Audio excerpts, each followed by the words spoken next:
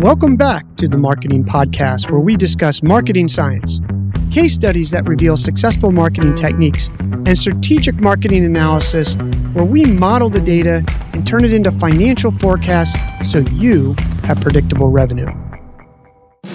I'm your host, Brandon White, and this is Marketing.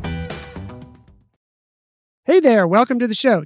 Today we are talking about the difference between marketing and sales. For those of you listening to our podcast, you will be able to easily understand what I am explaining. For those of you on YouTube, I put together a little presentation that you'll be able to check out. So what's the difference between sales and marketing?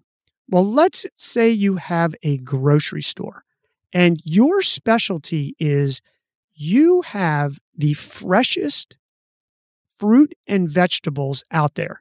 Now, you do sell milk and you sell eggs and you sell fish and meat and these other things, but your specialty is super fresh fruit. And you also happen to have an amazing coffee section. And you grind the coffee so it's ready for customers. And we all know what that smells like when we walk into the store. So we have this grocery store. Now, marketing starts kicking in for us, and they start getting the word out about our grocery store. And they do this through multiple different channels. They do it through, or could do it through, radio advertising. They could do it through TV advertising. They could do it online on pay-per-click. They could run banner ads to drive awareness. They could run YouTube ads. They could do email marketing. There's just a multitude of, they could do SEO. They could be SEOing us so that when someone Googles fresh fruit in Half Moon Bay or the freshest fruit or the best grocery store with fresh fruit or something like that with a long tail, that we come up. So marketing is putting this message out. And while the initial messages are going out, marketing is also attracting people. And they're enhancing these messages. They could be giving discounts, buy one, get one free. They could be doing 10% off on Mondays, local Tuesdays that some people have. We have that here in Half Moon Bay. Whatever those things are, we'll give to the local charity, or you pick the charity of your choice and we'll donate X percent of that. So marketing is out there doing all these things and they're educating people. Hey, we're at the corner of Route 1 and 92. Come see us today. And they're doing all these things. Or they could be doing other things like, hey, get a free bag, get a cool bag, something like that. You know what this is. So there's just all of these different channels and marketing is out there sending the message. And in the background, our sales department saying, send us people, get us people in the store. And people start hearing these messages and they start coming in, and marketing is directing them to where we need them to go. If you have a website, this would be to a specific URL, or it could be to your homepage, a specific URL. It could be a funnel, and the salespeople are just waiting. They're saying, send us these people, get us these people. So sales is waiting. Marketing is pulling people in and honing in our ideal customer. And then once they're in the door, sales takes over.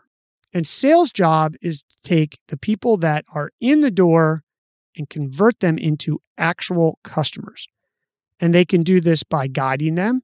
They can be doing this by emphasizing the marketing message. And sales and marketing have to be in tune, and normally are, or in a good organization, they are, because sales wants to have that continuity so that when the customer comes in the door, they hear the same type of messaging. They hear the same copy. They hear the same philosophies. They hear all these things that they heard before because that makes them feel comfortable. And then they're in the sales process. A monster grocery store who does this well is the Walmart greeter. Even at Costco, they do this. And sure, they're checking your card, but are they? Are they really greeting you and saying hello? So that's what's happening. And then sales has also set up our store, and you could imagine this could be online too, so that when you walk in, you are given the opportunity to buy things that might be on sale, or you might be there for. So when you walk in the door, I know that this gets us every time. You walk in and there's fresh strawberries, and you can literally smell them when you walk in that door.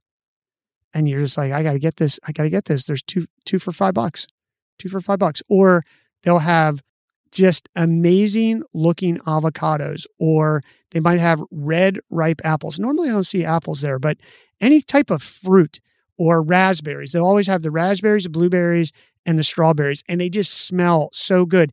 And then you walk right by that, and they usually have a flower section, and the flowers just smell amazing.